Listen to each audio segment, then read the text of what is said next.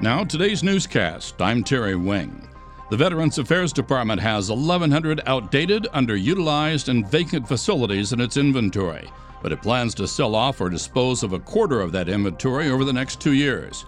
The first step of that process is the disposal or reselling of 142 buildings immediately. VA Secretary David Shulkin said maintaining vacant buildings, including close to 100 from the Revolutionary and Civil Wars, makes no sense. OMB Director Mick Mulvaney is lobbying for a spending increase for his agency. Mulvaney tells a congressional committee a roughly $100 million increase in next year's budget will do the trick. At the top of Mulvaney's want list is 30 new full-time positions. He points out OMB is responsible for the executive orders directed at deregulation and government reorganization. The House Armed Services Personnel Subcommittee wants to make sharing intimate images of someone without his or her consent grounds for military court-martial. The provision stems from the Marines United scandal in March. Commandant of the Marine Corps Robert Neller called the scandal embarrassing to our Corps, our families, and to our nation. The Navy already has a goal to build a fleet of 355 ships, but legislation set to be introduced today would make that goal a law. Federal News Radio's Jared Serbu has more.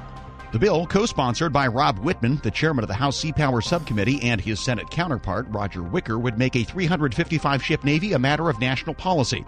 The new policy would also dictate that the U.S. achieve a fleet of that size as soon as is practicable. The bigger fleet would mean the addition of 79 ships beyond what's in the Navy's inventory today, but estimates vary as to how quickly the buildup could happen or how to pay for it. The Navy's proposed 2018 budget does not include funding to even begin a buildup of that scale. Jared Serbu, Federal News Radio. The Homeland Security Department will launch a federal continuous diagnostics and mitigation dashboard later this summer. The CDM program is the DHS choice for cybersecurity on its systems and networks.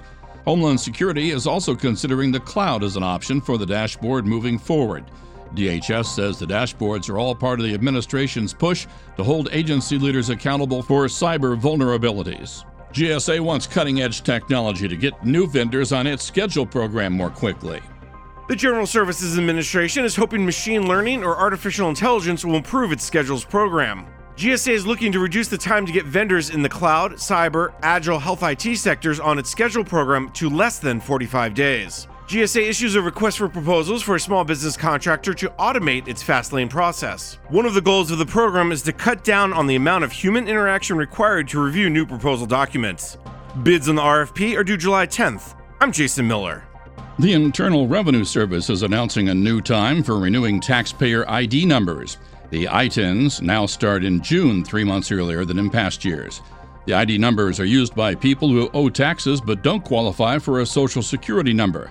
The announcement affects 1.3 million non-citizens. 2 bills passed the House that would tighten up procedures at Homeland Security. More from Tom Temin in today's Management Report. Both pass on voice votes. One, sponsored by Virginia Republican Tom Garrett, would establish a review board to oversee acquisitions larger than $300 million. The Undersecretary for Management would chair the board. The other, sponsored by Louisiana Republican Clay Higgins, would require the Chief Human Capital Officer to develop a department-wide employee misconduct policy and a system for tracking misconduct. I'm Tom Temin. Find these stories on federalnewsradio.com, subscribe to the Federal Newscast on Podcast One or iTunes, and follow us at Federal Newscast on Twitter.